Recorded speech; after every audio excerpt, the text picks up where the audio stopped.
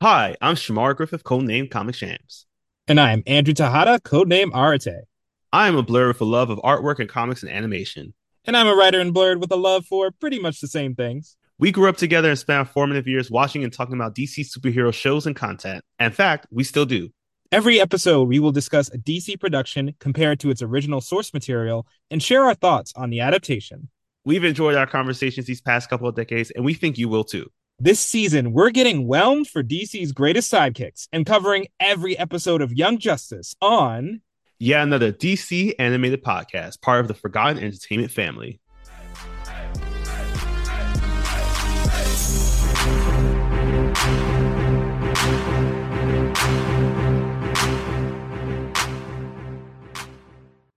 Welcome to yet another episode of yet another DC animated podcast. My name is Shamar Griffith, codenamed Comic Shams. And I'm Andrew Tahada, codename Arate. Andrew and I have known each other since 1996. That was the year where Macarena became the number one song. Everyone loved it, everyone liked it, despite not knowing the lyrics were about a woman betraying her soldier boyfriend by cheating on him with two different people. What? That's what the lyrics are. Macarena has a boyfriend who is named with the last name Vitorino, and while he's being sworn in as a conscript, she's giving it to two friends. Those are the lyrics of Macarena. What? Hey Macarena, indeed. Oh my god. What? Okay. New rule in society. Please share the lyrics with people before you make it a popular song. I feel like this has happened at least with three songs in my life already. I did not expect to add the Macarena as the fourth one. Yeah, look, sometimes popular things are not what they seem, hey?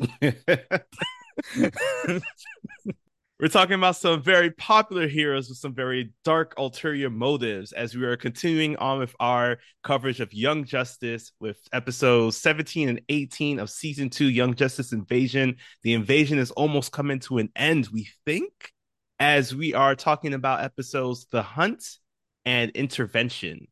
So this is a reminder when we last left off with our show, we were on like May 28th. As we learned in the for like just like in the Macarena, people were betrayed as Blue Beetle betrayed the entire Young Justice team as it was revealed that he was a part of the Reach. So the timing for this episode is going to take place right after that, with actually a date right before May 27th, taking us all the way to June 14th. So we have a lot to cover, surprisingly, in these 2 days of content and missions here. They were jam packed indeed. Yes. And because of, the betrayal of friends and the fact that we have so many Beatles in this, I have been torn about what to call this episode. So, Andrew, I'm going to give you the luxury today of naming our episode today between these two choices. Do we go with Super Amigos or Big Bad Beatles, bro? As a lifelong Beetleborgs fan, I would be remiss if I missed up the opportunity to call it Big Bad Beatles, bro. All right, so today's episode is Big Bad Beatles, bro, because we are seeing every single version of our Beatles from the Reach coming in, especially the armored crew that we had dealing with in one of our first episodes. But before we jump into all that, here's a full list of our cast.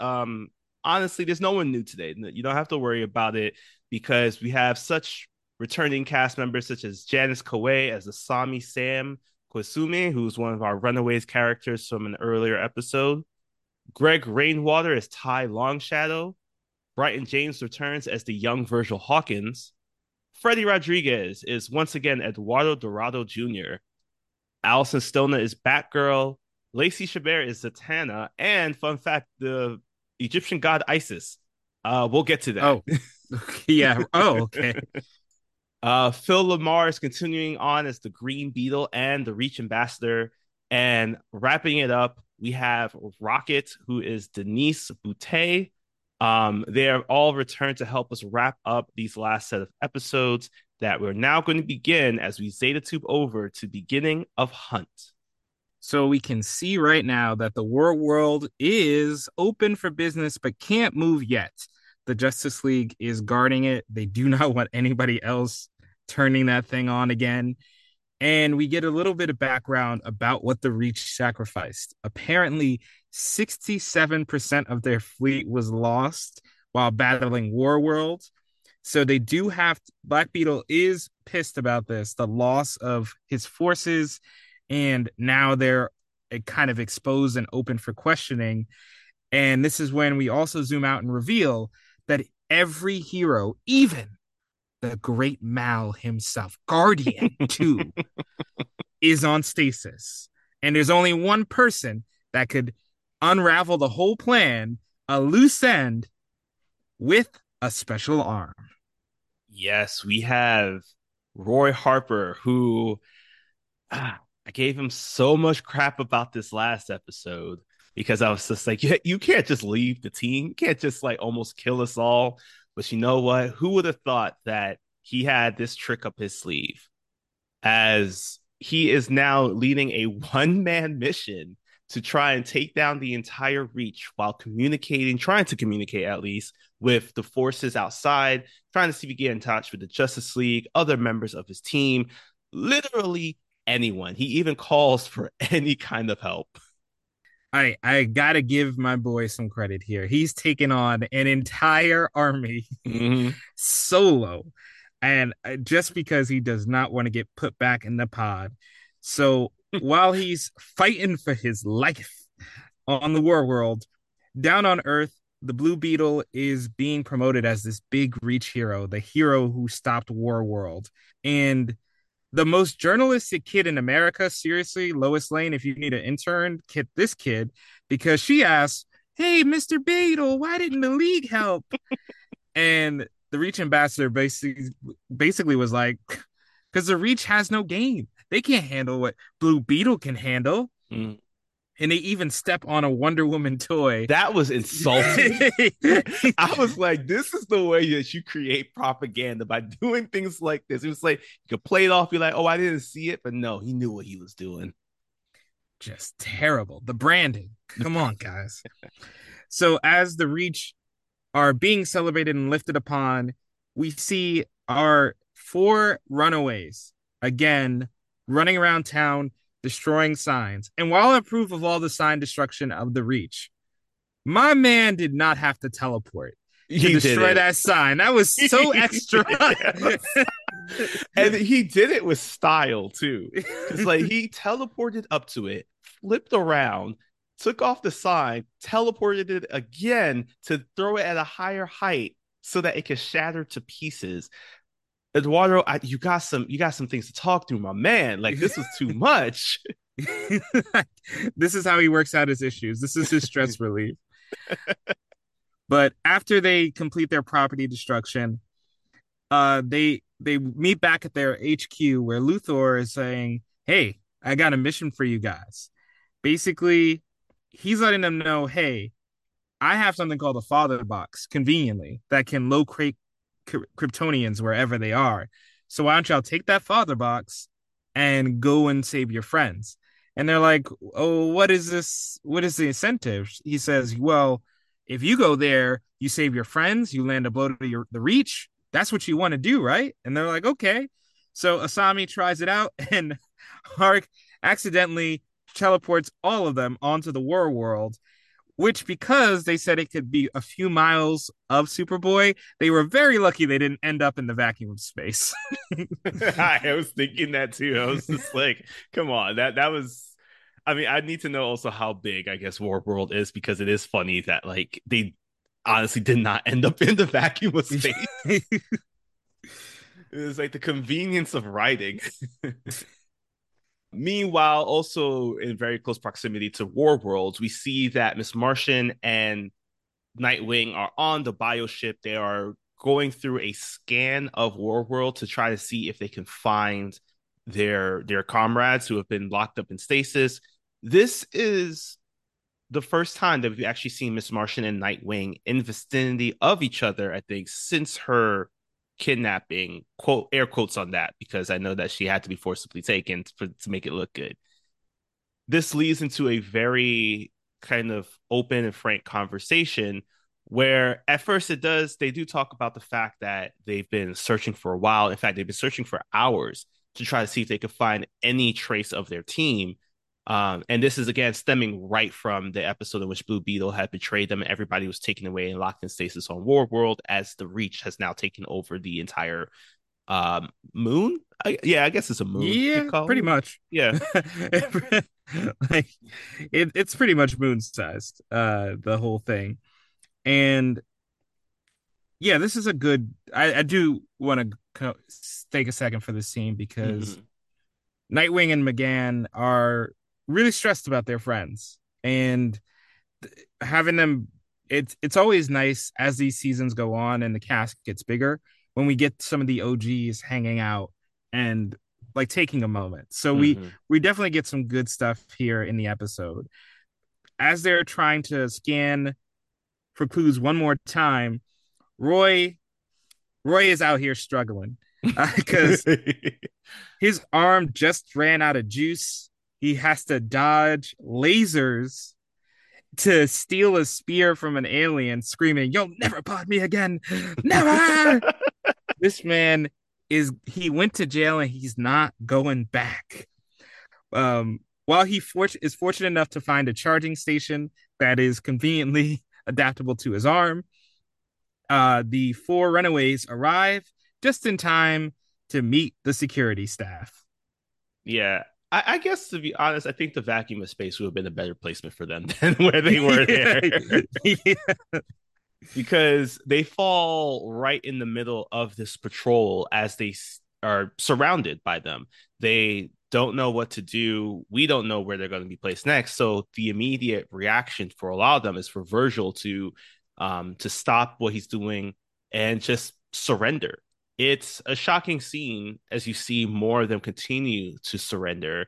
But then Virgil shows that they had a bigger plan as they used this confusion as an opportunity to activate their powers and knock out these Reach soldiers. We see that Eduardo again is using his teleportation powers really well, I will say, because he at one point uses it as a trick where he pretends that he's falling into the depths of the war world as he's knocked off a little ledge, but then he uses that to teleport and uses his momentum from his fall to knock over three Reach soldiers while also saving himself. That's cool. I Yeah. my jaw kind of dropped when I saw that. Now we can see why he's being extra. He's practicing. Yeah. So Roy observes them all from a distance, but isn't ready to go and shake hands with them yet. He decides to just keep his distance. Meanwhile, Nightwing and McGann go back to War World, and this is where they get another really good conversation because basically, both in turn blame themselves for all the events they have transpired. They each say, "If I had done this, if I had done that, if I had probed Green Beetle, if I had trusted the team," Mhm. but after they go back and forth on this like guilt Olympics, McGann actually says, "You know what? We could play this game all day, but right now, what we need to do, what's most important, is that we forgive ourselves so we can go and save our friends." And that's a really, really good message Mhm. um, to all audiences of, just sometimes forgiveness is the way out. Forgiving yourself is the hardest, but first step. Luckily, this nice moment is capped off by the arrival of Spear, who I forgot was launched into space a while So ago. I was just like, how does Spear get up there? I forgot about that. Yeah, so he Sphere shows up to take them straight to the missing captives, and the Reach ambassador conveniently gets all of this news right before he is about to go on TV with G Godfrey. Yes, we see that our resident Tucker Carlson is deciding that it is time to have the Reach ambassador appear on his show. They're using this as a warm exchange to just continue on with their. Apparently, this is not the first time that the ambassador's been on the show, which I do remember now that most of the time it's been most of like conversations in the moment kind of interviews that are happening. So it seems that there's a good rapport between G. Gordon and our Reach ambassador here. So as that's continuing on, unfortunately, we don't have cable in space, so we have to we have to wait to see how that turns out. As we're back on War World, and the Runaways have finally located Superboy using the father box, and they see how the rest of the team are locked away in these like stasis pods, and they're trying to figure out how to actually get into it to unlock it. Unfortunately, they come face to face with their greatest adversary as Black Beetle appears on the ship, who Black Beetle apparently was on there earlier when he was stationed there to keep an eye out for the crystal, I believe. There's like a crystal Mhm. key that helps to activate War World. So this leads into Black Beetle giving his, of course, very dominating, like threatening presence as he basically says, I'm going to kill you all right now. There's nothing you can do. And Virgil, he shook. He's shook at this moment because he recounts the fact that the last time he escaped from a Reach ship, this was the being that gave the entire team the work. So it's not even a sense of like be on your toes. It's just like try to figure out the best way that we can get out of this situation because we're not like these other heroes. We don't have these training. We're going to be here fighting for our lives. So don't forget that this is not the signs of the Reach soda that we are facing against anymore. That training is really going to have to come in handy today. Mm-hmm. And I do like this scene because it starts with Black Beetle absolutely walking over these kids as he should, because these Yeah. kids are inexperienced. They haven't done a lot of battling. But then our boy Roy, who's our Woo. boy Roy, as they would chant in melee, comes in and disables Black Beetle's jetpack and tells the team, "Hey, we're not going to win this fight. All right? Mm-hmm. Like don't even pretend like that's possible. But what we can do is keep him off balance Mm-hmm. by using our powers in creative ways that he doesn't expect." So while they all are go this is where they all team up. They find a rhythm where they're just hitting him from all different angles, transporting, teleporting, doing whatever they can to keep him off balance while they figure out how to get their comrades to safety. And for a second, we cut back to the world, come back to Earth, the cable appearance where G. Gordon is very nice. He's very cordial. And then he switches on a dime with a gotcha of, "Oh, y'all said y'all only had one ship." And he's like, "Oh yeah, but that wasn't what I really said." And then he plays the he has the receipts. He has Word. the receipts of the ambassador saying we have one ship with no weapons. What the hell is going on? And it is clear that the ambassador cannot spin this, can't get away from this. So while he tries to call his PR person about how they messed this up, we go back to the war world where an unexpected guest logs into the chat for that crystal key. Yes, we see that Deathstroke makes an appearance here as he uses, I'm assuming he also uses a father box to open a boom tube right into War World, quickly takes down some of the Reach soldiers who have been monitoring the situation, given the fact that Black Beetle is no longer present there. So this makes it light work for Deathstroke as he locates the key, unlocks it, and then takes it away to who knows where for the use of the light. I love how he just didn't even fight. Like he didn't. The heroes didn't even know he was there. Like he, he was just getting his groceries. Like, And then he took the I express item lane. That's what he right. He scanned a PS5 as a tomato and just got out of there. Like this man. Oh man, yeah. But meanwhile, as Deathstroke, gets the key and wins the day, we see that another thing gets unlocked as Arsenal is decides to try to see if he can unlock some help. Now, most people would think go for the heroes. He said no. We are going for the biggest of the baddest as he unlocks Mongol from his stasis, leading into a battle of like battle of the fist between Black Beetle and Mongol. And I just love this fight because it is two individuals who we have given the title of most jacked to in this season already, at least in one of these episodes. Yeah, the clash. This is a clash of titans right here, Mm-hmm. and they both have beef to settle. Mm-hmm. So they go at it, and while the kids free the rest of the team, Roy actually has the presence of mind to go and try to get the crystal key as well. But that's when he discovers it's already gone. As the kids run around trying to get away, they're like, "All right, Mongol is distracting Black Beetle. Now's a great time to get out of here." So Nightwing and Magan show up and reveal they've gotten rid of all the soldiers already. The road is clear, and they're all able to get to the bioship. They're lingering on the world a little bit too long to have an important conversation. But here is where we get to the most controversial bit of the episode, where Bumblebee reveals that, hey, Roy earlier almost shot a hole in the ship, almost got us all killed just so he wouldn't get captured. And Arsenal's like, well, it worked, right? Like, you're Mm-hmm. not captured anymore. And Nightwing goes, cool, cool, cool, cool. You're off the team. It's big, and I love the way that kind of paralleled with at the same, like right before Nightwing was talking to the Runaways, saying that like, hey, you guys did some really great work today, especially with no training. We should talk with y'all about opportunity on the team. And who would have thought that like to gain four members, you had to lose one with Roy? It's a really shocking scene, especially because again, they are lingering and there's just a lot that's going on that requires for them to get off of this ship. But it does drastically change the dynamic of how things are going. Because at the same time, as the Runaways are hearing, and I'm just calling them the Runaways because of the fact that's what their episode was called. uh, Yeah.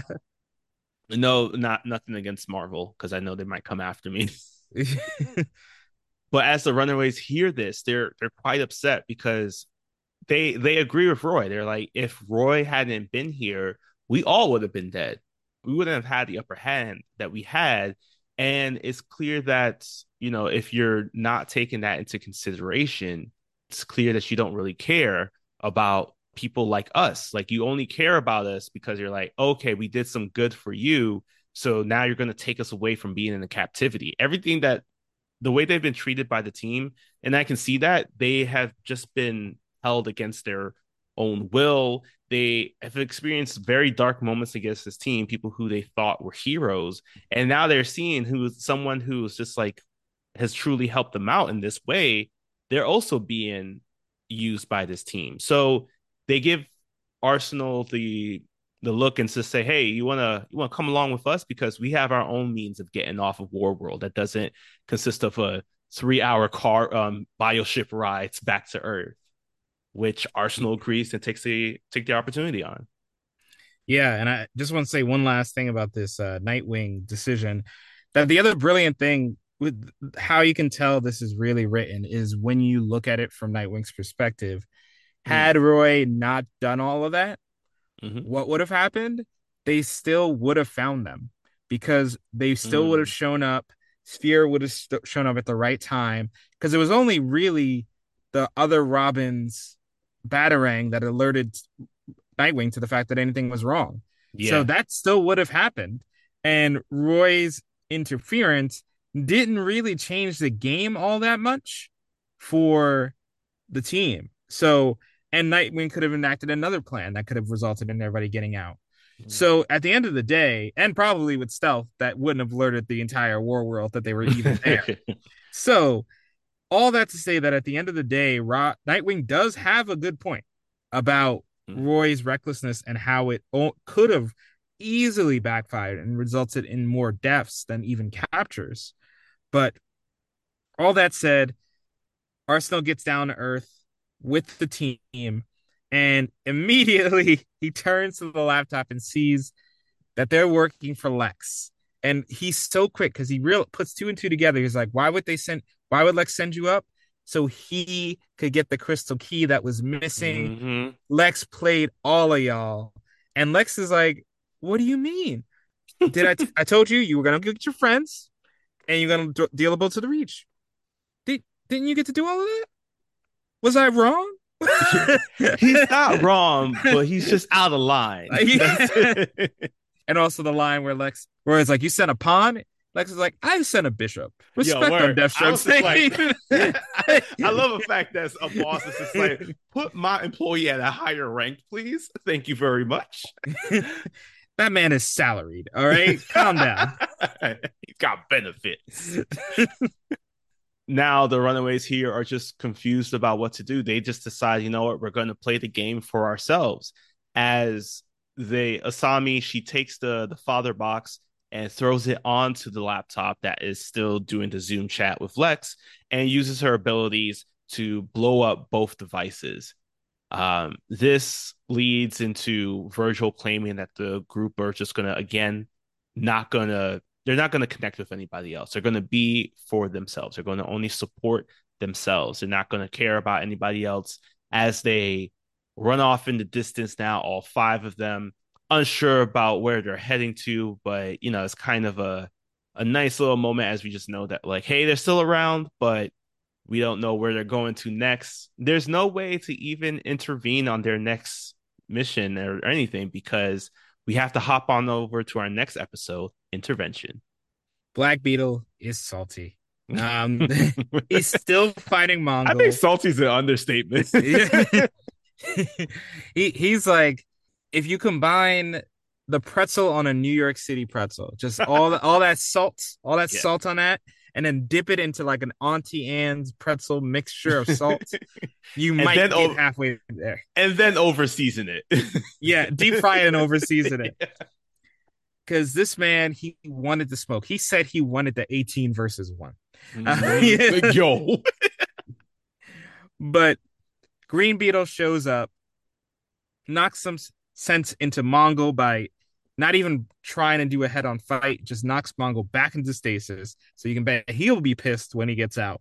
And Black Beetle is ready to go and get more smoke, but they said the most important thing to do, Crystal Key is gone.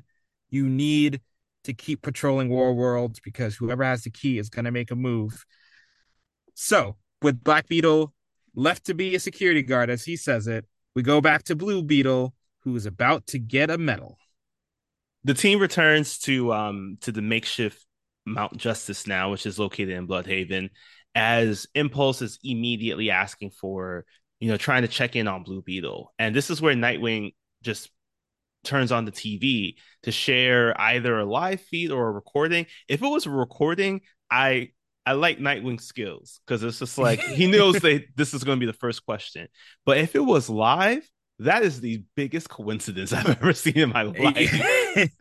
Look, he's got the Bat DVR. I don't know what to tell you. So as Blue Beetle's getting this medal for what he's done, Impulse is watching, and it's tough for him to see because he knows that now his friend, or the person he's been trying to make his friend, has been fully taken over by the Reach. And a lot of the other heroes are starting to realize that it's just like, this is weird that he's getting so much good press given that he's a traitor, but everybody's still unsure about what happens except for Nightwing, who shares that, like, yes, he has been taken captive. We need to find a way to free him, as we see him in action, by which I mean Blue Beetle, as he faces off against the most dangerous individual within Metropolis, Toyman. Yes, my request for Toyman was Mm-hmm. made recently, and thanks to Calendar Man, and he granted it. It must be a Father's Day gift because Toyman is here and he is messing up Metropolis. And I do have to give it to him. As soon as he sees Jaime show up, he's like, "This is a Superman city. This is unfair, bro. Superman is easier to fight than Blue Beetle. I doubt that." I think so because Blue Beetle could create any kind of weapon. Superman is still weak against kryptonite. We have not learned of any weakness about Blue Beetle quite yet. That is fair. That is fair. But I don't know, Toy Man. I think you're overestimating your abilities here. So Jaime easily destroys Toy Man's latest creation, and he goes down to Cat Grant to interview for the next PR stunt. And I love this really metaphorical thing here where Blue Beetle's words are coming through the scarab. So it's not Jaime Mhm. at all. It's the scarab speaking. And the ambassador is giving the scarab the words to say, making Blue Beetle the literal mouthpiece Mm. of the literal mouthpiece of the Reach. I love that kind of like dig at like politicians that are paid off to be mouthpieces. And he literally is that here. Yeah, and at the same time we see that Jaime is he clearly knows that like what's happening because unfortunately he is not in control of his body, but he is very conscious of this fact. And it's showed that like as he's even commenting, it's just like, why are you making me wave for so long? I don't smile like this. Why am I like I didn't pick up on the mouthpiece part, but that's like this is a really good analogy for that because yeah, he's like doing things that are outside of his norm. Even as he's flying back home, he even states, I'm tired of seeing you pretend to be me in front of my family. And at this moment, we see that a lot of other people are tired of Blue Beetle impersonating somebody who's supposed to be good, as Impulse and Batgirl engage Blue Beetle as Batgirl uses a grapple hook to wrap onto Blue Beetle's foot so that it gives Impulse enough time to super speed on the line to head on over to Blue Beetle's back and using his abilities to vibrate the jetpack that's attached to Blue Beetle so that it falls apart. That was great. That was That was a it was great plan. it was because it was and it happened in all of like I'm assuming like 10 seconds, which is crazy. Yeah. And so it's just Batgirl and Impulse against Blue Beetle. And as you can expect, as skilled as these two are, they're just not enough to take down Blue Beetle. He's just so equipped to handle everything. And Scarab is able to incapacitate both of them with the staples that, again, always look violent. Um, and he's instructed to kill both of them. And I look, I didn't want this to happen, but I had the thought of like, you can kill Impulse; he'll be born later, whatever. It doesn't matter. Like, That's dark. I know, I know, I don't know why. Intrusive thoughts. Uh, and as the ambassador is saying, the first kills are the hardest. Suddenly, Blue Beetle is trapped in a barrier, and before he can even analyze the kinetic barrier he's trapped in, it's reinforced by magic from Zatanna. So Zatanna and Rocket are once again proving Justice League material. Ain't no team here. Yeah. They are Justice League caliber people because they completely incapacitate Blue Beetle with just a couple of moves, and they acknowledge that there are no countermeasures for this. So as they take Jaime away, we cut back to because we didn't mention, but Megan went down to see Lagoon Boy in Atlantis and said, "Hey, can we talk?" And we all know what that means. And Hmm. now we finally get to see their conversation. Yeah. While Miss Martian and Lagan are talking, they're on the bioship and Lagan is hurt. He's just like, I don't understand why you're breaking up with me. And Magan shares that she had a lot of time to think while she was held in captivity, being forced to kind of try to rehabilitate Calder. And during that time, she realized that a lot of things that she was doing was to make herself feel better. Um, we don't know how it exactly looked during the entire breakup between her and Superboy, but they were together for a while, we're assuming. And then she immediately, if not soon after, started dating Lagan. So she never had any time to think about things that she was doing or ways that she wanted to do internally for herself. And being with Lagan just made her feel better, but she was still doing some of the same things that many other people were saying aren't good. Like she is the way that she was mind exploding people. I'm just gonna call it that. Um, all of that, she was just looking for some comfort, and Lagan provided that, but it isn't fair to him. In fact, she said she even calls herself selfish for not putting into consideration his own thoughts and feelings, especially because she knew going into this relationship that it might just be a rebound relationship. And she states that, listen, you are my rebound, and I'm sorry that it has come to this, but you deserve better. And thankfully, she did not use the statement, at least, that I think we should just be friends. I think she just said, I just need to work on myself before I be with you. She did hit him with the "It's not you, it's me." She did. So, and I do Lagoon Boy, pathetic as he is like it started as a rebound, but it evolved to more than that, right? And he's like, "Nah, And man, even worse, he brought up Connor again. Like, it's getting to a point where it's just like, my guy, like, people are independent of each other. She's not codependent in any way, shape, or form. So now that we've gone through this painful breakup for everyone, uh, I mean, I we co- enjoyed it a little bit. finally he can go back under the sea where he belongs. So we see Blue Beetle is still in captivity with Rocket, Zatanna, Impulse, and a few other heroes.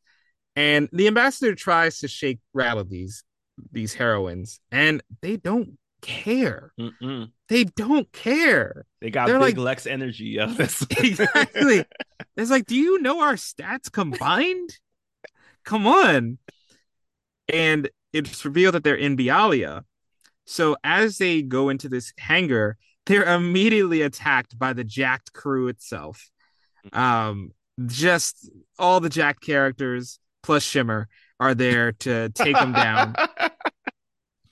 And it does look like they're actually going to run in trouble because Rocket can't participate in the battle because she's busy holding the force bubble together. But eventually they get a little bit more backup and they're able to incapacitate the gang with another Clayface bomb. I'm telling you, whoever is in R&D making those, mm-hmm. kudos. Because also, how do they not suffocate with that? I wonder that every time. Um, and Rocket, there's a cool moment here where Rocket goes to Zatanna, how do you speak backwards so fast to cast all your spells? She's like, maybe that's my native language, which isn't an explanation, but It I'll take isn't. it. Yeah. The Rocket not being able to fight because she is holding the force bubble is a nice little touch that I'm glad that they included, because I feel like if she was able to create another force bubble, it would have start giving us some questions like, what are her full capabilities? What can she do? What can she do? How big is the bubble? Like, how small can it be? Can she use it as like projectiles? We don't have to worry about all of that. She's already using one. That's it. I like that. I like that explanation. Them's the rules. And it is a good thing that they were able to succeed because now they're going into another section in this what looks like an Egyptian pyramid Mm-hmm. of some sorts. The soundtrack goes crazy here. Facts. Absolutely goes crazy. I'm downloading this track. This is crazy. Um, as they reveal that they have a plan to restore Blue Beetle, but unfortunately, they're not going to be able to do it free and clear because while Zatanna is preparing the ritual and meditating, Green Beetle arrives and he is not happy with them at all. He isn't, but unfortunately for him, as Batgirl said, he has a kryptonite.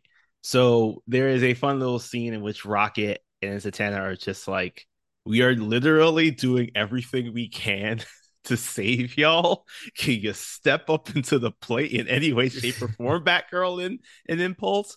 And of course, Impulse jokingly states that like he's hoping that more Justice League members could step up like this, but it gives him an opportunity to finally tried to do some stuff and in a really cool way, in which upon stating that Green Beetle has this kryptonite, which is fire, because once again Green Beetle is of Mars, he Batgirl throws a bomb at Green Beetle's way, and Impulse uses his abilities to create a fire tornado around him.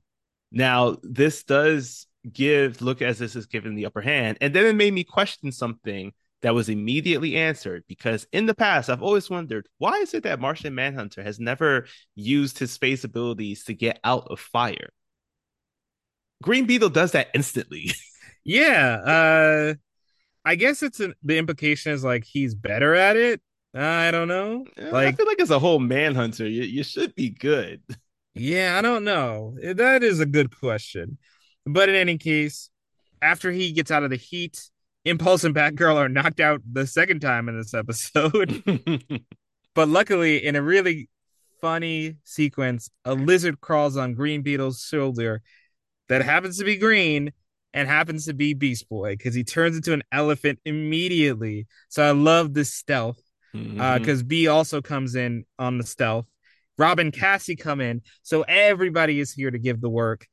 And Black Beetle wants to come down here, wants to help, but he is stuck at his post, his security guard post. So now Zatanna has enough time to channel her power from Isis and cast this ritual.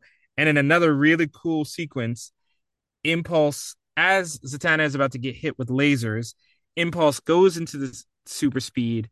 He's able to throw Green Beetle in the path of the lasers just to save Zatanna's life and hit them with a cleansing spell that hits Green Beetle and Blue. This is where we just see this pillar of light pop up, and back on the Reach ship, there's a big indicator that plans have changed, in which we mean by who's in control, as the Reach ambassador can no longer see the visuals from Blue and Green Beetles. So he's quite upset. This is when the scientist shares that they are both off mode. And as the scientist is going in, I love this scene where the ambassador turns to her and says, "Not another word." And it's because he knows how terribly he messed up. Mm-hmm. He sounded like he was about to just kill her right there. Like he didn't care. He's like, we have other scientists. Mm-hmm. So if you're like us, you're wondering, how did the heroes figure this out? How did they know to come to this Egyptian place? How did they prepare? Well, I hope you got your popcorn because we get a wall of exposition explaining that they found out about the ritual months ago and they've been preparing in secret. And apparently, Ted Cord knew about the Beatles' danger, so he never put it on. But it had Egyptian origin. And apparently, because the Beetle landed here in this ancient tomb, it was cleansed. So they came back here to cleanse them again. And wow, that's how we got. That's there's some stuff I'm missing, but there was a lot of detail in this, like 3 minutes of montage. That was crazy that they never brought it up until now. Welcome to what it's like sharing that comic book knowledge.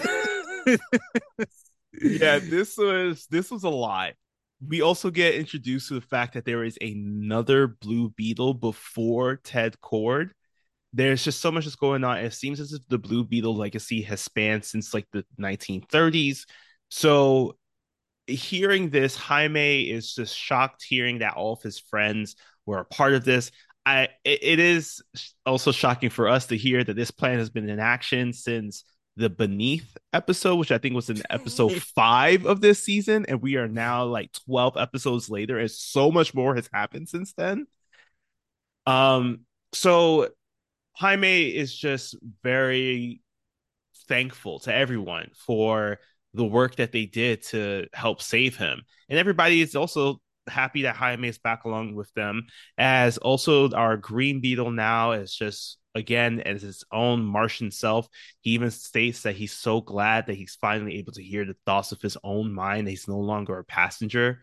And as Jaime is like thanking people, he even heads on over to Impulse and it's just like, wow, even you were able to keep your mouth shut? Like, this is Bro, like this man just saved your life. Chill with that. Like, come on. Like, word, like my guy. And Impulse says that like this was his mission for a majority of the time. Like he traveled back in time to make sure that you remained the hero. But please know that right now we're gonna head on back to me cracking jokes and me talking all the time because there's no more secrets between us.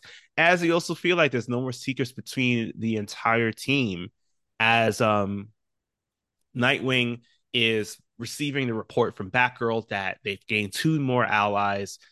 Miss Martian appears with Lagoon Boy. Lagoon Boy is tight. He is as salty as the water he swims in. As McGann is just pleased to hear that everybody is good, but then it leads into a very difficult conversation where she asks Nightwing where Superboy is, and he tells her that he's on a date with Wendy Harris. That's the cliffhanger, guys. No, It felt like a cliffhanger, but it had no yeah, significance, honestly. no. And this does actually end with Queen Bee revealing that the jacked crew through the fight Mm-hmm. as another Planet of the Light because they needed Blue Beetle off mode, and presumably with a combination of the World key, now they're really ready for business. Yeah. And that's actually the real cliffhanger of this because this was somewhat introduced throughout the season, but now it seems like the light is ready to move forward with their plans. As we take a break for the light to finish up their vision board, and as we head on over to Bialia to see if we can actually translate some of these hieroglyphic features that dealt with scarabs and aliens, and also I guess figure out if aliens built the pyramids now. I that is the implication here. So as we figure all that out, we're going to leave you with a podcast from the Forgotten Entertainment family that you should be listening to the next time you're not listening to us. Hello there. General McMillan, I was expecting a podcaster of your abilities to be a little older. Anders, you're shorter than I expected. No need to be so uncivilized. I'm Anders, that's Colleen. Join us along with our co-hosts Daniel and Flo for yet another Star Wars podcast, because the internet can never have enough nerds talking about Star Wars. This season, we're headed, hopefully briefly, back again to the edges of Tatooine's Dune Sea to explore the new series Obi-Wan Kenobi. We'll search our feelings for what we know is true, that changing your first name from Obi-Wan to Ben is the most effective cover story in the history of the galaxy. Yet another Star Wars podcast is available wherever you get your podcasts and is proudly part of the Forgotten Entertainment family. Now that we have finished through our 2 episodes here today, getting very close to the penultimate and the ultimate episode of Young Justice at the time, because this is again very, very close to when this reaches cancellation with a season 2 finale. We are very much big emotions are happening, but the biggest emotion of all is trying to figure out which of these episodes is the most whelmed of the two. Well, this one's pretty easy. It's the hunt. I mean, Yeah. It was so fun watching Roy run around that world. It's so fun watching these four runaways come into their own and really get a big victory. You know, it really does feel like an epic victory by the end. So all the plot is really good. The fight is good. The decisions are creative. Even that controversial Nightwing decision is rooted in so much fact and character that you don't like it, but you respect it. Yeah. The two things that really hold back intervention, as I hinted, that wall of exposition. My goodness gracious, for a show that sets things up so carefully, I don't really see what the harm would have been in letting us know about their plan at an earlier point. Yeah. It, from our perspective, I mean, it's not like we didn't know they wanted to cleanse Blue Beetle. So it was weird that they saved all of this. I feel like they could have sprinkled some of this in earlier. And the underrated thing that I think really holds the episode back is Megann's line, "Where's Connor?" Mm-hmm. Because a few scenes earlier, she told Lagoon Boy that she needs to work on herself before she starts dating someone. And I've seen this done really well in shows like Supergirl, where after Supergirl has a lot of high intensity relationships, she genuinely decides, I'm going to take a step back from any romance. And the show's credit, it keeps her away from romance. It doesn't force her into another thing. And here I just felt like she had this great character development, great speech about I'm going to work on me. Where's Connor? It's very reductive of her character, and I didn't particularly like that choice of line where it could have been had it been approached as like, hey, I'm excited to tell Connor that of my updates. Where is he? Mm-hmm. That would have been one thing, but the way it's framed is like she was just going to run to Connor and it was going to be a rebound. So it was weird. It was a really weird framing here. Yeah, I agree because it also does feel too that like even if it wasn't that she's running back to be in a rebound relationship with Connor, it also feels like you're saying that like, hey, I'm gonna work on myself, but I'm gonna go tell Connor that I'm working on myself. Like, because there's that earlier scene in the season in which he does enter the room and the two of them have a conversation behind doors as the episode ends. But because of the fact we don't know what that conversation was, it does kind of build up the sense that it's just like she's making decisions to then boast about it. If you're working on yourself, that should just be it. Leave Connor alone. Just do you go see a movie, go to a restaurant. I mean, yeah, we got some bigger things happening with Blue Beetle at that time, but at the same time, it feels like she is immediately jumping into a very similar situation. So I'll say the intervention episode really wasn't one of my favorites, which it's definitely better than Secret, but Oh yeah, yeah. Yes. but at the same time, it just feels like they knew, and I don't know if maybe it's because they knew that it was just coming to an end and they just tried to throw in everything as quickly as possible. But it does feel as if they rushed through a lot of things and are trying to push us back into that Connor McGann relationship. Think about that for a second. As you said, this is marks the end of what they thought was the end of the series. The Mm-hmm. writers had to know, had some indication that they were going to get canceled Mm-hmm. at this point. So maybe they had intended to match the first season, which was 23, 26 episodes. So it feels like the episode order was cut and they had to condense all that exposition about Mm. the exposition wall. I Yeah. feel was a result of the studio being like, you have to wrap this up with 6 less episodes. So you see this on shows like Legend of Korra. If you Mm-hmm. ever wondered why there was an episode that was literally a clip show, despite Avatar never doing that, it was because the studio cut their budget and they instead of like losing an episode entirely, they said, "Hey, can we just have fun with it?" At least and like at least be self cheeky about how this show is. So, yeah, I think I really do think this is a case of unfortunately they had less time, they had less resources, they had to shove in some necessary exposition to finish the story. But yeah, it is noticeable here in a way that it wasn't in any other point of the series. The irony of that though is something that I somewhat kind of enjoyed about The Hunt is that it feels like a backdoor pilot for a spinoff. Yeah. Because with the way that the Runaway episode ended earlier on, it was like okay, they're off doing their own thing.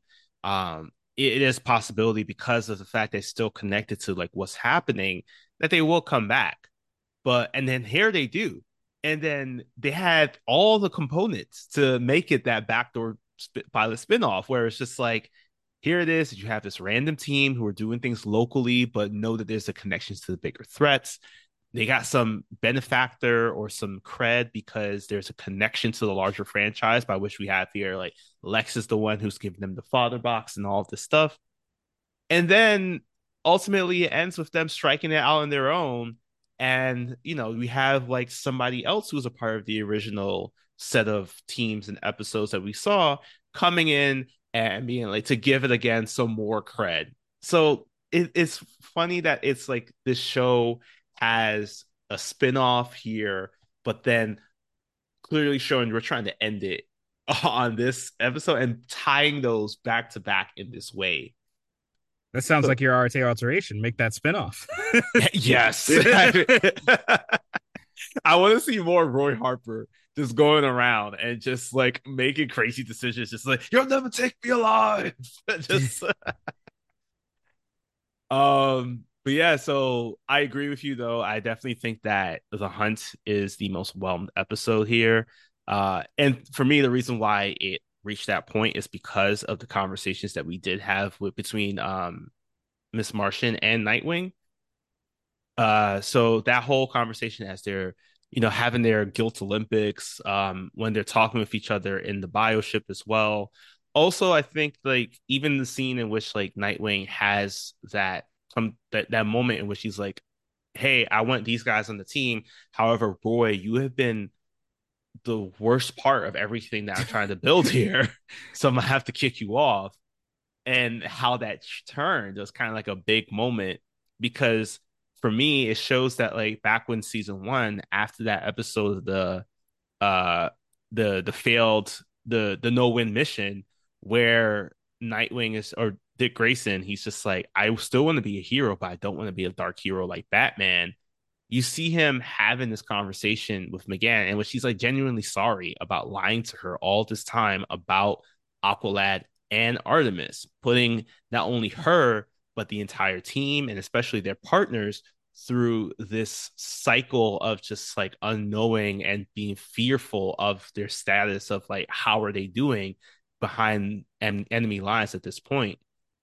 And the reason why I bring up that therapy episode is because in it, Nightwing or Dick Grayson is saying that I don't want to be like Batman because he will do anything for the sake of the mission. I feel like if the Batman was placed in that position, he would have probably been like, well, I don't understand why you're upset. Did we not complete the mission at hand? I think also he probably also would have probably put Roy on probation for for almost killing the entire team. I do believe that maybe he would kick him off eventually, but I think Batman would have been like, okay, I see why you did what you did, and just kind of let it roll and be like, you're under a watchful eye now. Versus Nightwing, who is very more caring of his teammates and his family that he's built here. Yeah, it's that theme of I don't want to be Batman, explored not as well in shows like Titans, but it is it is a prevalent theme, and it does inform his choice here. So yeah, I think there's a lot of good character stuff. It was clearly written with a lot of very specific character beats. And yeah, it's a nice way to bring the whole Roy thing full circle. Because again, Nightwing don't know Roy. Not Yeah. really. Not this one. Not. So it's a nice little dig too about like, yeah, they're not buddies because they don't know each other at all. So Mm-hmm. that was a cool little thing too. Yeah. And with that, we're gonna wrap up this kind of, I guess, this discussion here because I do want to get into this crazy set of comic book knowledge I have for you here. So with that, I have some bad news and good news for you. Okay. Bad news. There is no comic book knowledge at all that I can You share with you mean today. there's no wall of exposition about Blue Beetle out there? There is, but we're saving that for another time. But in terms of our episodes here, because of so much that's happened, the reason why that's the bad news is because good news, every single character or focus that we'll be talking about today has an animation origin. Oh, okay. I know one. Mm-hmm. I know one. So that's right, because deep in the great halls of the Justice League, there assemble the greatest of heroes created from the cosmic legends of the universe. Virgil Hawkins, Tai Longshadow, Eduardo Dorado, and Asami Kazumi. Their mission to fight injustice, to fight that which is wrong, and serve all meet kind. They are inspired by the Super Friends. These are the super friend. Oh. Yes, so back in 1973, we got introduced to the Super Friends, which is a Hanna-Barbera produced animated series that detailed the adventures of some of the most popular heroes of the DC universe at the time. So you had like Superman, Batman, Wonder Woman, and Aquaman made up the Super Friends back in the original series. And then there are also some other characters like our boy Melvin, from season one, the guy who decides to create the whole War of the Worlds story arc in that one episode. Oh yes. So the show Super Friends served as like a version of the Justice League and offered an opportunity for viewers to see a more robust roster of heroes that we wouldn't see until probably many years later in Justice League Unlimited. So we didn't have like the singular focus on just those four. They had like special guest appearances. And this included years later, about 1977 to be exact, where there was a call for more superheroes of color to be premiering in these shows. So by September of that year, thanks to the animation designer Alex Toth and the writer of the show Jeffrey Scott, who were two Hanna-Barbera creators, that dream became a reality. We got many new superheroes, but four of these are who ended up to being inspired by other things that were happening, but also ended up becoming super friends themselves as they joined our original four in their journey to fight for truth, justice in a peaceful way. Mm. So first up, as I mentioned, we got Virgil Hawkins. We already know a lot about Static, and we don't have to worry about having to learn more because Static wasn't even a super friend.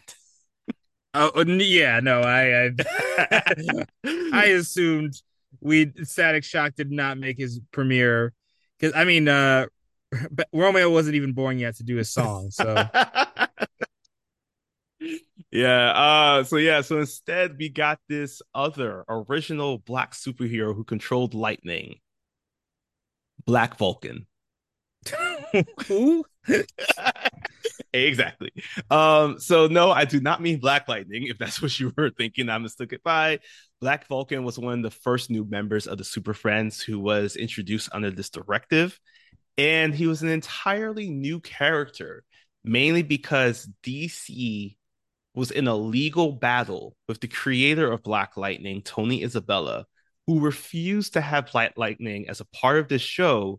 So Toth and Scott created Black Vulcan as a replacement of Black Lightning being a super friend.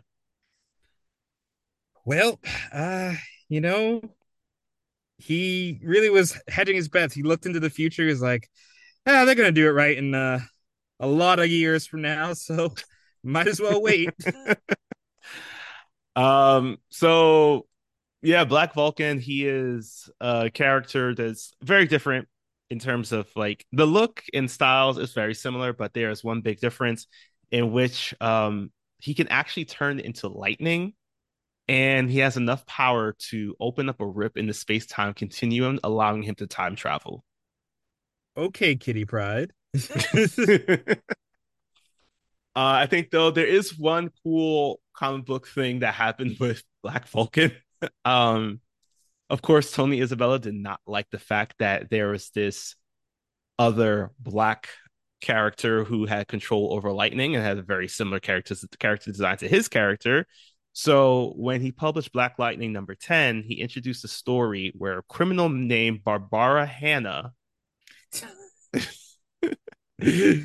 created a Black Lightning imposter by the name of Jocko. And what ended up happening was that Black Lightning and Jocko fought against each other, but then Black Lightning decided, it's like, you know what? I do believe that you can strike it out as your own as a hero. And that is how the story of Jocko, the Black Vulcan satire, came to an end. You know what? Respect. It's petty, Yeah. but he did let it go at the same time. So I gotta respect that. You get your digs in, but at the end of the day, you're like, look, the kids are gonna have a black superhero. So even though it should be me, I can respect that. So I do like I do like the mix of petty and acceptance there. Yeah. And speaking of like other characters who I don't actually don't have anything. The rest of these don't have any petty moments, actually. Thankfully not. The next character that we have, as I mentioned, is Asami Kusumi. This is Sam in our show. This is a character who is able to propel herself forward through I don't know what kind of means. It seems like it's just like either sound waves, but I'm gonna assume that this is the power of wind. because this character is inspired by the character Samurai on the Super Friends show. Yeah. Oof. Yeah. So the name of this character is Toshi Eto. Toshi's powers are drastically different from his Young Justice counterpart, but I'm assuming there's some wind component because he could generate the powers of the elements. I'm assuming it's not like what we've seen in the last season of The Flash. Hopefully, it's not like Caitlin Stone in any way, shape, or form, or sorry, Kione. Yes. Keon. So the Toshi mostly used his power over wind to give him the ability to fly and do a lot of airbending. And Toshi would end up becoming a replacement for Red Tornado on the show. He was the last airbender. Yeah, so I think that because of the fact that we went from again, this was a person who was of Japanese origin. Uh the 70s was a weird time, so we lost the name Samurai and instead decided to call this new character Asami or Sam for short to still kind of have this connection there. Next up, another crazy story here is we have Eduardo Dorado. So it's not going to be shown in this season, but we do know that eventually he does become this hero El Dorado within our Young Justice universe. And El Dorado has honestly, I don't even know what they were trying to do with this character. He has so many powers that they include, much like his Young Justice counterpart, teleportation. However, it was such on a larger scale that his teleportation was used when he took his cape and wrapped it around him, and he could basically go anywhere in the world. There was no limit to his distance. Oh, kind of like a cloak from Yes. Marvel. Yes. Yeah. Another power that he had was the power to create hard construct illusions. This allowed him to create things that had sounds and can actually attack. There's at one point where he created a sea serpent, I think, that actually was able to project water. Okay. He also made trains with sounds, very much like Ghost Train, I guess, on Rick and Morty. The other abilities that he had was that he had telepathic and telekinetic abilities, and there's a possibility that he was also able to fly. Sure, throw it in. Mm-hmm. Everyone, grab bag of powers. Get you. There was no true explanation of his origin in any way, shape, or form, much like Black Vulcan and also Asami. They didn't really have any origin stories showed in these shows, but there is a theory that he possibly gained his powers through his Aztec ancestors because they were like he had pre-Columbian knowledge and he wore a lot of like Aztec material around his body for his super suit, which was basically a cape and one of those honestly, it's like I don't even know what to call it. It was like lingerie. That feels wrong to say, but it kind of looks like that. Oh, actually, you know what? I take it back. I take it back. I know this character. It looks a lot like Nate Namor Oh from yes, Black yes. Panther, but there was a little bit more leaning into the Aztec culture on his suit, plus that red cape. Okay, I'm kind of picturing it. I'm getting like some mucha lucha vibes, but just ignore my self pictures. He does end up having a recent comic book introduction, so he does end up becoming a member of Justica. This is I believe, is the Mexican branch of the Justice League. Ah, Um, but he gets introduced. It is weird because I don't think it's actually connected to the Justice League, but they do kind of act as the Justice League in Mexico. In Suicide Squad, Most Wanted, El Diablo, and Amanda Waller #5. This is where we see his appearance on part of that team. And in the comic, it's shared that his history is that he possibly killed his family. Uh, okay. but he's a pacifist. So no Hmm. one knows the actual origin story. And even funnier is the fact that he told Harley Quinn that he was a part of the Super Friends originally, but when she corrected him and said, "Don't you mean the Justice League?" he got confused and said, "Wait, are you sure that's not a cartoon?" Okay. And finally, we have our last member of our Super Friends grouping here. We have Ty Longshadow. This is actually the only person to actually keep the same name besides Eldorado throughout time. So much like his Young Justice counterpart, Ty could actually grow to be about 50 feet tall. And the difference is though that his body actually grew versus Ty in our Young Justice series, where it's like a somewhat laser resistant version of him of this like very long shadow of his. And he does get an origin where it does get shown in the show as well, where he when he was a boy, he went on a walk with the chief of his tribe, and during that time, the chief gave him some magic dust. This magic dust apparently was it gives him the ability to channel his strength at larger proportions. And while this is all being explained, we see that someone is in the distance watching and listening, and this thief goes in and takes some of this magic dust so that she can also gain the ability to grow at a much larger size.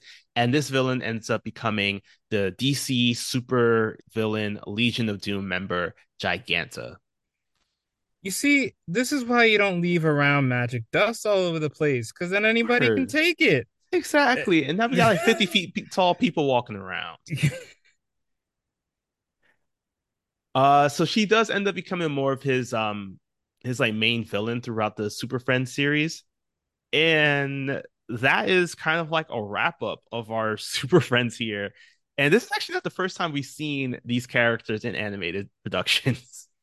Oh, Yes, because thankfully, Netflix hashtag not sponsored has recently gained the rights to air the stream the episodes of Justice League and Justice League Unlimited. So if you head on over to Justice League Unlimited season 1 episode 9 episode titled Ultimatum, you will see that the Ultimates are basically all of these characters, including another set of super friends, the Wonder Twins, who also make an appearance. R.I.P. the show that was supposed to have those Riverdale people in it. Yeah. Yeah, so again, there are no comic book origins. In fact, some of these characters don't even make full comic book appearances, but we do get a chance to see, I think there's like at least 6 or 7 seasons of Super Friends that are out there. They also do appear again, like I said, in that Justice League Unlimited episode where also fun fact, Greg Rainwater, who's the voice of Ty Longshadow in Young Justice, is also the voice of Ty Longshadow in that episode as well. Oh, okay. Yeah. And we do see some differences in which like Black Vulcan, I think this is because this is around the time the Static was around, instead of him being called Black Lightning or Soul Power or Static, Oh he God. he does adopt the name Juice. Oh, that's not better because of OJ. Yeah. And Asami or Toshi, who is the character Samurai, is now Wind Dragon in the Ultimatum episode. That is also not better. Yeah. No. But yeah, I think that because I did end up because I just had a very vivid memory of that episode, so I ended up watching that episode Hunt and Ultimatum back to back. So it's kind of nice to see how over time these characters have grown and changed. Pun on that being for Ty.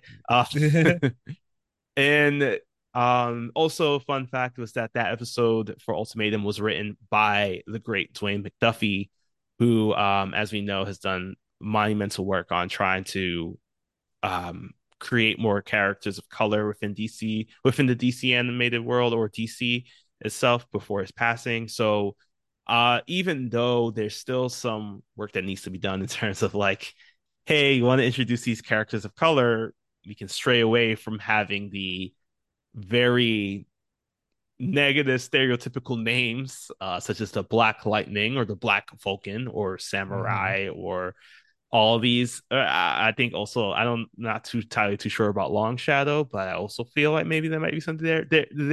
There we are growing as individuals to hopefully create more characters of color so that they adopt not just these legacy roles but their own brand new stories and seeing them being portrayed.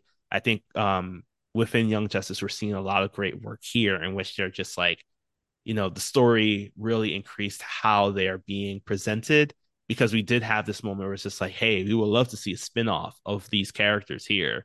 Super Friends 3.0 in some way, shape, or form. So, long way of just saying, keep on doing the good work. But there's still more to come. Yes. Keep workshopping those names, guys. You're almost there. Yes. All right, so that wraps up our episode of Young Justice Season 2, episode 17 through 18, aka Big Bad Beetle Bros. Join us next week as we wrap up our Young Justice Invasion coverage before we hop into Outsiders. It's going to be big. There's going to be a lot that's going to happen. This is where it all came apart for us as kids, where it's just like, we lost this big show. What were the ramifications of that? How long do we have to wait? We promise you won't have to wait too long after that episode is before we come back. Or we'll do the full hiatus so you can really feel it. Well, while I guess during that hiatus, be sure to check us out on our social media, our Patreon, for more content. In the meantime, take care of yourselves, and remember, do your research before taking a job. You never know if Deathstroke might be a colleague of yours who has earned their salary rights. And if you ever find a Blue Beetle in the Egyptian desert, know that you'll be immortalized between a monologue, a monologue, a monologue, another monologue, and another monologue.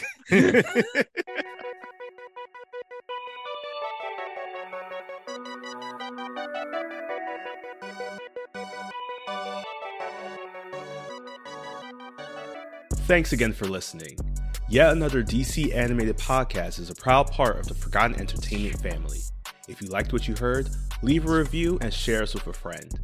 Also, be sure to follow us wherever you get your podcasts and on social media at YA DC Animated Pod.